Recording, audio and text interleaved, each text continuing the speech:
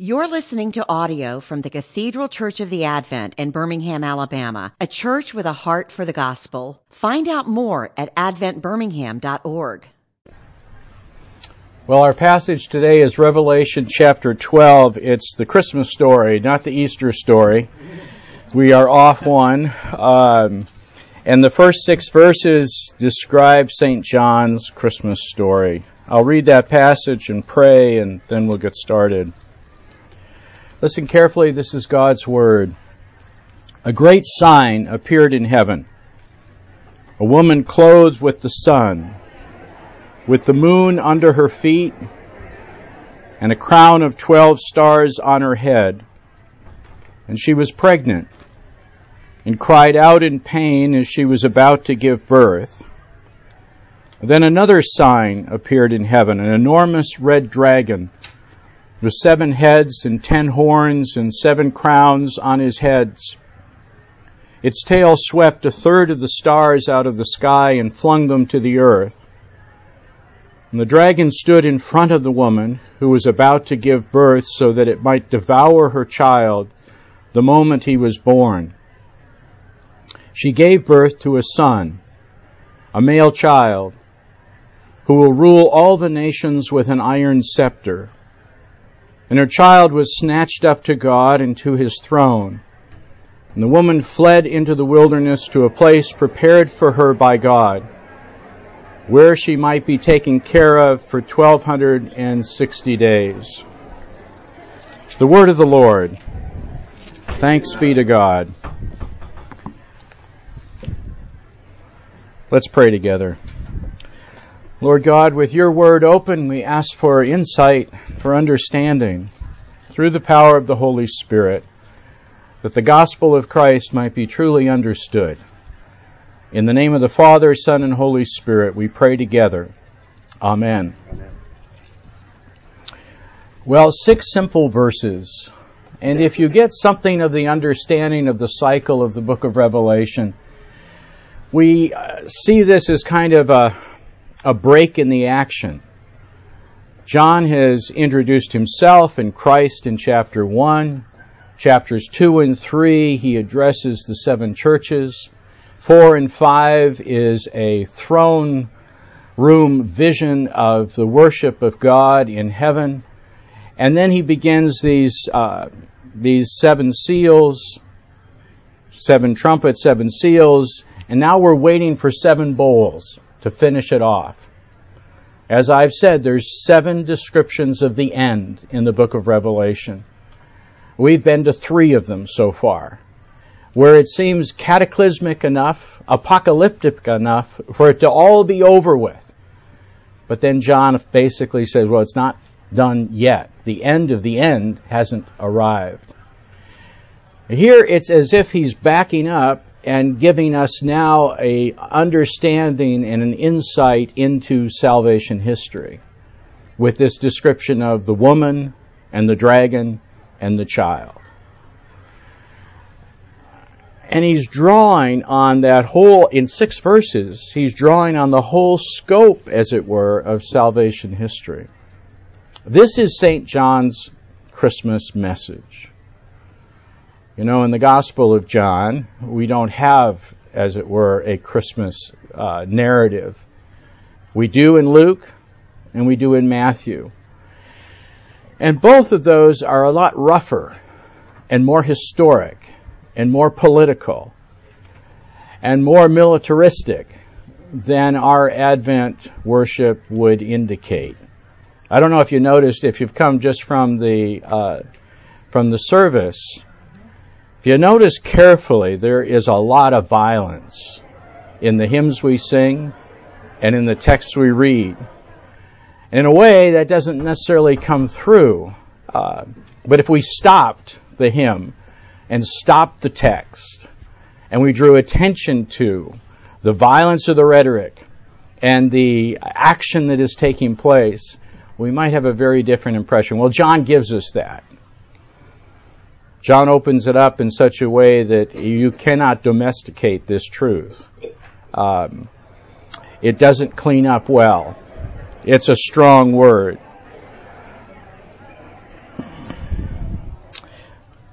Let's run through the passage and then back up so that we're understanding what we're reading. A great sign appeared in heaven.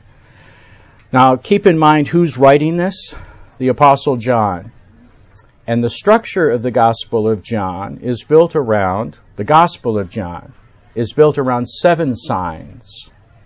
Remember the wedding feast in Cana of Galilee, and remember what John says, this is the first of the signs. And then there's going to be the official son, the paralytic in Bethsaida, the feeding of the 5,000, the walking on the water, the healing of the blind man, and the raising of Lazarus. And all of these are signs. Signs that the fulfillment, the messianic promises are being fulfilled in Jesus is the one who's come, and that's the sign pointing. So John uses this same language. It's consistent that the apostle who writes the fourth gospel is now writing in the use of signs. And a great sign appeared in heaven. A woman clothed with the sun, with the moon under her feet, and a crown of 12 stars on her head, the 12 stars of Jacob. Clothed with the sun, which points us back to the very first vision of Christ in chapter 1. And she's pregnant and cries out in pain. This woman that's described here is Eve, it's Mary, it's the daughters of Zion, it's the bride of Christ. In an image, John is capturing the people of God. And it's in an image that points to the incarnation and the Word being made flesh and dwelling among us.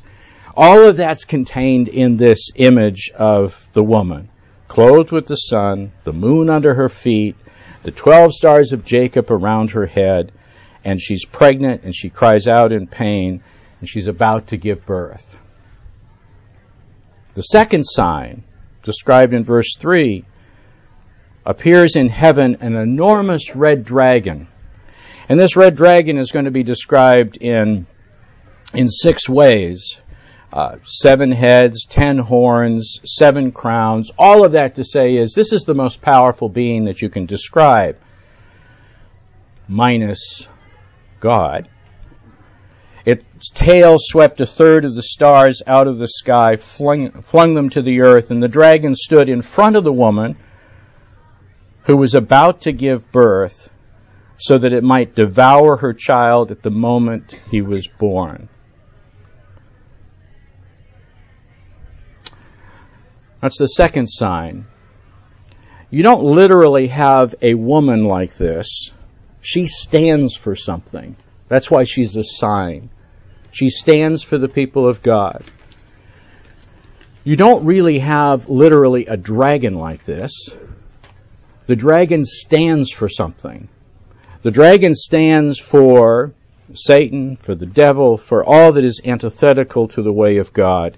And that dragon is positioned right before the child to devour the child. You have Satan there in Herod's Gestapo raid on Bethlehem, killing some estimated 20 to 40 children, boys under 2. There is the work of evil that enters into that Advent picture. Satan is there in the wilderness when he tempts Jesus with, bow before me and you'll receive all the kingdoms of the world. He's there when they pick up stones to stone Jesus because he has equated himself with the Father. He's there in Judas's betrayal, and he's there at the cross. This dragon, symbolizing the devil, stands ready to devour the child. Now, verse 5 is interesting. She gave birth to a son, not a sign, but a son. You have two metaphoric, figurative expressions that capture a great deal of biblical salvation history. But now you have this son who is literal, a child who is born, the Word that was made flesh and dwelt among us, and we beheld His glory. Do you know where that expression, will rule all the nations with an iron scepter, comes from? It's a quote from Psalm 2, verse 9. You know, the first psalm dealing with blessed is the one who delights in the word of God. And Psalm 2, a psalm that's political and social and reflects on the fact that the Lord has given the Son total reign. That quote comes from Psalm 2, verse 9. He'll rule all the nations with an iron scepter. Here John is not being figurative, but this ultimate rule is that which this child will achieve. And, for example, Isaiah, where Isaiah 9 says, a child is born, a son is given, and the government will be on his shoulders, and you'll call him Wonderful Counselor, Mighty God, Everlasting Father, Prince of Peace. And her child was snatched up to God and to His throne. We've jumped from the incarnation to the ascension in the space of a sentence. That's how much John is encompassing here. So the child is snatched up, and then the woman, and who's the woman? Well, it's the people of God, it's the body of Christ, it's the bride of Christ. She's on the run. She's in the wilderness. The woman fled into the wilderness to a place prepared for her by God where she might be taken care of for 1,260 days, or 42 months, or a times and a half a time. John's way of expressing half of perfection in a 3.5-year period in which the church is under pressure and persecuted and suffering. Now, verse 7 begins the Easter story, and we'll pick that up, Lord willing, in January. So there's a run-through. Now let me back up. And if I were probably preaching a message, this is where I would begin. There is a theatrical group in San Diego that is Christian-based and does a wonderful job of exploring story for the sake of the gospel. They're called the Lambs Players, and they have a theater on Coronado and are well supported by the Christian community throughout the larger San Diego area. There was an oncologist in our church, a wonderful pastoral oncologist, who invited Virginia and I every year to go and to one of the performances. And the performances always had a gospel angle. They used the power of story in order to communicate the truth of God. This is what John is doing here. He's using the power of story. If you feel you've got it down pat, John's a great way to kind of provoke that feeling of I've got it all down pat, and invoke, I think, a sense of the wonder of God at work in ways that are beyond our framing and formula. C.S. Lewis wrote, this is number 1 on your study guide, history is a story with a well-defined plot, pivoted on creation, fall, redemption, and judgment. It is indeed the divine revelation par excellence, the revelation which includes all other revelations. Now you have to ask yourself, do you believe that? Do you believe that there is this meta-narrative, this grand story that is rooted in creation, fall, redemption, and judgment? Because John's Christmas story is based on that understanding. Number 2, he's thoroughly steeped in Old Testament images, like the 12 stars representing the 12 tribes. He draws on the pagan tradition for dramatic effect. And this is where it's interesting, because John is taking popular mythology, dragons, threatening a child, along with Old Testament understanding and image. Bachmuel is a British professor, and he's written The Climax of Prophecy. I put it in really small print there, sorry. I can read it, but I won't be able to read it for long. Apollo was well known throughout the cities of Asia. You see where I'm reading if you can, but you can just also listen. And the popularity of the story of Apollo's birth and defeat of Python is well attested to by coins in the area. In a form, this story, which was current by John's time, the dragon threatens and pursues Apollo's mother Leto at the time of the birth and later slain by the god.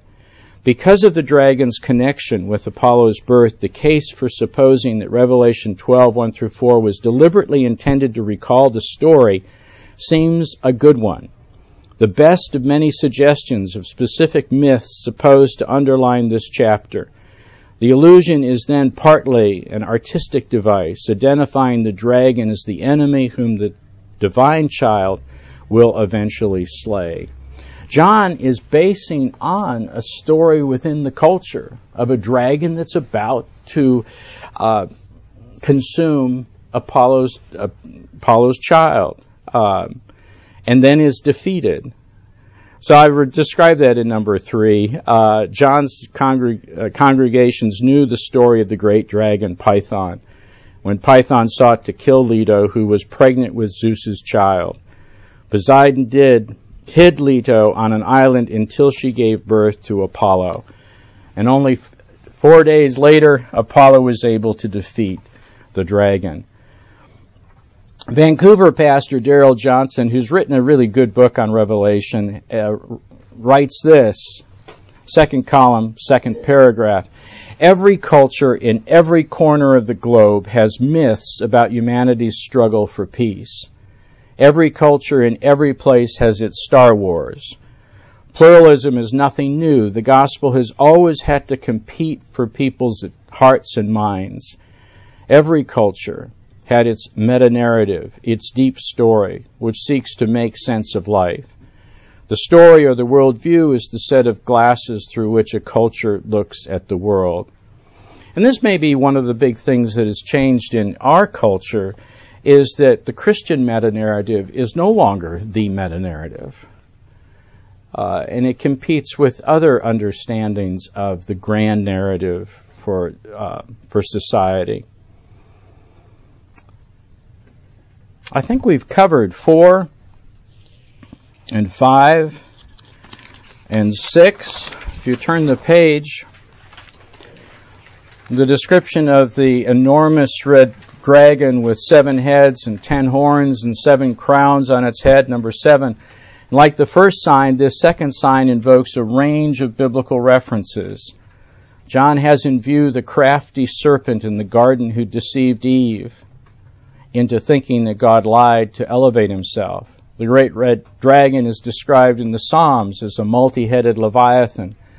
Isaiah promised that the Lord would slay the great sea monster Leviathan, the gliding serpent with its sword. Based on Scripture, the metaphor of the dragon paints a graphic picture of evil. And 8, I just described the various ways that this serpent and snake imagery was iconic in the culture in which John's writing. 3 of the main cults used the snake as their icon, their logo. And in a way, John is using this as a logo for evil. This stands over and against the woman and the child. Number 9, the third focus in John's praying imagination is not a sign like the woman or the dragon, but a person. We're not going to find a literal woman clothed with the sun. We're not going to find a literal dragon with 7 heads and 10 horns. But we are going to find the male child, a son. A single line from Psalm 2 identifies this child. He will rule the nations with an iron scepter. The line is repeated twice, once here and then again in Revelation 19. This child is none other than the Lion of the tribe of Judah, the Root of David, the triumphant Lamb who was slain, the King of Kings and the Lord of Lords. Isaiah's lyrics, as I already quoted, should ring in our ears. So number 10, John's unique vision of the Nativity intersects with real history in the birth of the child at Bethlehem. And quoting from Luke 1, the right column, "Do not be afraid, Mary. You have found favor with God. You will conceive and give birth to a son, and will call him Jesus. He will be great and will be called the Son of the Most High. The Lord will give him the throne of his father David, and he will reign over the house of Jacob forever. His kingdom will never end." I guess a subtext that one could draw attention to in looking at this passage is that Jesus and Christian spirituality is not an aspect of our lives, but it is to be the totality of our lives. We are really talking about being under a king, the King of Kings and the Lord of Lords, who reigns and rules.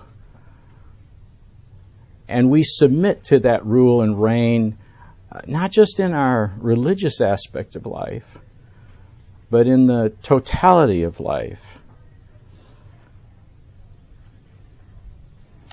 Matthew's gospel does make it seem, to use C.S. Lewis's language, that this is God's D-Day invasion in the coming of Christ. And that corresponds really well, I think, with John's description here. Number 11, John impresses upon us the real meaning of Christmas. God defeats the enormous red dragon with a baby who is Christ the Lord. John's nativity scene gives us the meaning of the manger. From the moment the child is born, the devil is out to get that child. And I itemize those aspects in which we can think of the devil specifically trying to get at this child. Number 12, the Apostle John places the incarnation and the ascension of Christ side by side. One moment the woman gives birth, and the next moment her child is snatched up to God and to his throne. And remember, this spiraling intensity within the book of Revelation means that one moment we're on earth and the next moment we're in heaven. We never lose the perspective of the view from the throne. And the view from the throne never loses the perspective of the great difficulty that's happening on earth. Here, incarnation and ascension are side by side, and we are in that wilderness experience waiting for the coming of Christ. Number 13, the woman who represents the people of God is on the run. She has to flee into the wilderness to a place prepared for her by God where she might be taken care of for 1,260 days. Now here again, then, the church kind of reenacts what the Israelites experienced in the wilderness. And God provided for them and preserved them, just as God provides for and preserves the church today. During this period of tribulation that lasts from Christ's ascension to his return, the followers of the Lamb are referred to as, and here's all the different names, just like there are different names for Satan and evil and the devil. The church is referred to as the Holy City, the two witnesses, which we talked about last week, the woman and God's people, and each reference is to the same persecuted community of believers who are protected and nurtured by God in the wilderness for what is supposed to be a relatively brief and sovereignly appointed time. You and I may look at that and say, well, more than 2,000 years has passed. That seems like a long waiting period to be encompassed by what? The 3.5 years. And I always quote in response to that kind of thinking, to myself anyways, that the Lord is patient, not willing that any should be separated from him, from 2 Peter 5:8. Number 14, this time is represented symbolically in several ways. John consistently draws these out, 42 months, 1,260 days, a time, times, and a half a time. Various ways of saying the same truth, as it were. Each reference is to 3.5 years of persecution. a symbolic duration that cuts perfection, 7 years, in half. John did not pull the number out of thin air. We mentioned this last week. Moses recorded 42 stages of breaking camp as the Israelites moved across the wilderness. Just interesting. 42 times they set up camp and they tore it down and started journeying. 42 times. The second incident of this, during the days of Elijah, it didn't rain for 3.5 years. The third, Matthew framed his genealogy in 42 generations from Abraham to Jesus in 3 sets of 14. Interesting, 3 sets of 14, but the third set lacks 1 generation's 13. That enduring generation of the church is what people feel Matthew was symbolizing with that. But the chief source of John's symbolic number is the prophecy of Daniel, who described a 3.5-year period of persecution. A fourth and final beast, this is in Daniel, will speak against the Most High and oppress his holy people and try to change the set times and the laws. And the holy people will be delivered into his hands for a time, times, and half a time. Let's say 3. I've put 3 headings here. 3 things we can go away with in this discussion.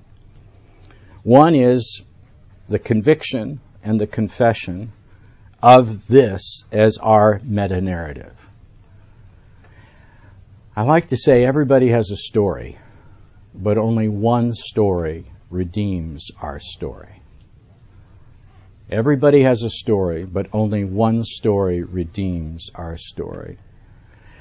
So this narrative, we have to ask ourselves, what relationship does our narrative have, our story have, to this story? Is this our primary history that is wrapped up in incarnation, ascension, consummation, and judgment? Is that the movement and the frame of how we see life and our story? We live in a postmodern world, and the philosopher Jean-Francois Lyotard, his name is Lyotard, is probably one of the most famous philosophers for debunking the notion of a meta-narrative. He took on the Enlightenment. He took on Marxist social class divisions. He took on Freud in his biological sort of therapeutic way of looking at life. And he saw all of those, interestingly enough, as too theological. In other words, he saw philosophy still living off of the residual of the Christian meta-narrative, coming up with, and in the case of Enlightenment, of a kind of social progressive advancement, which fits really well with kind of an evolutionary understanding of a meta-narrative. And then he looked at Marxists and the social class, economic, philosophical kind of conflict, and he debunked all of these as sufficient meta-narratives for describing what we really experience. Now, he was criticized as having his own meta-narrative opposed to a meta-narrative. That was one of the philosophical reactions to Lyotard. And many people today, I think, live in such a way as to resist any kind of story, overarching, grand narrative story, other than their own little story. And life is where my little story is. In the immediacy of the moment, living in the now, and resisting any kind of imposition of an overarching story. That may be one reason why in the 21st century the personal memoir is so popular. Because we identify with each person's sort of individual story, or the potential for identification is found there. Our confessional belief and conviction, our worldview, our way of looking at life is based on this grand narrative. That God indeed is real. He has created. History is set a course that He is sovereign over. That the incarnation is genuine. And that the cross and the resurrection and the ascension are significant, pivotal points in our history. My story. Everybody has a story, but only one story redeems our story. Now, in opposite to that, the sentimental story, and this is where theology kind of was greatly influenced by this kind of most postmodern impulse. Number 16, your second column there.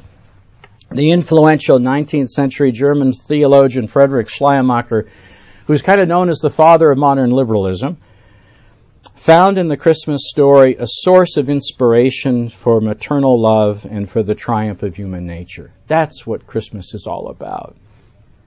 Maternal love and the triumph of human nature. Schleiermacher believed that Christmas evoked strong sentiments of joy and wonder which elevated humanity. He contended that whether or not Christ's birth actually took place was no longer at the heart of the story. Schleiermacher is arguing that we don't have to have a real incarnation. We don't really have to have the doctrine of sin and redemption. We're not talking about a literal death here of an atoning sacrifice for sin. What matters is the speechless joy over the unspeakable object. It's the warmth you feel in an Advent service. It's the sentiment. It's the idea of sort of in some ways you're touching the human character and the human drama in significant ways. For Schleiermacher, church music could dispense not with singing, but with definite words. You don't need the words. And you don't need the truths that the words talk about. But boy, you wouldn't want to give up Christmas. And of course, that should really sober everyone here at the Advent. Because it's very easy to sit there and appreciate what is being sung and played for sentimental reasons. That it touches a core in you, emotively. And that's what's valuable about it, rather than touching at your core theologically, that you are under this Lord. And He really is real. And He is the King of Kings and Lord of Lords. And this is our real history. So sentimentality meets salvation. And, pastoring for 14 years in San Diego and being actually smashed out on Christmas Eve with way more people than could possibly fit in the building, and knowing that side by side in the pew were individuals who bowed the knee to Christ as Lord, sitting next to people who were there for the ambiance, who were there for the ethos, who were there for the mood, who were there for the sentiment. The Schleiermacher versus, well, we could say Barth, because Barth hated Schleiermacher for this very reason. And these two sit side by side in the same pew. And you almost feel like stopping everything, total silence, and saying, will you talk to the person next to you about the reality of what we are now experiencing? This isn't a bunch of sentiment. As valuable as sentiment can be, this is a question of truth, and the whole life and death and heaven and hell are resting on this. And that's where we get to the deep story. When I wrote about the deep story, people weren't talking about the deep state. I cringe if we're going to in any way associate the deep story with deep state. It's not that at all.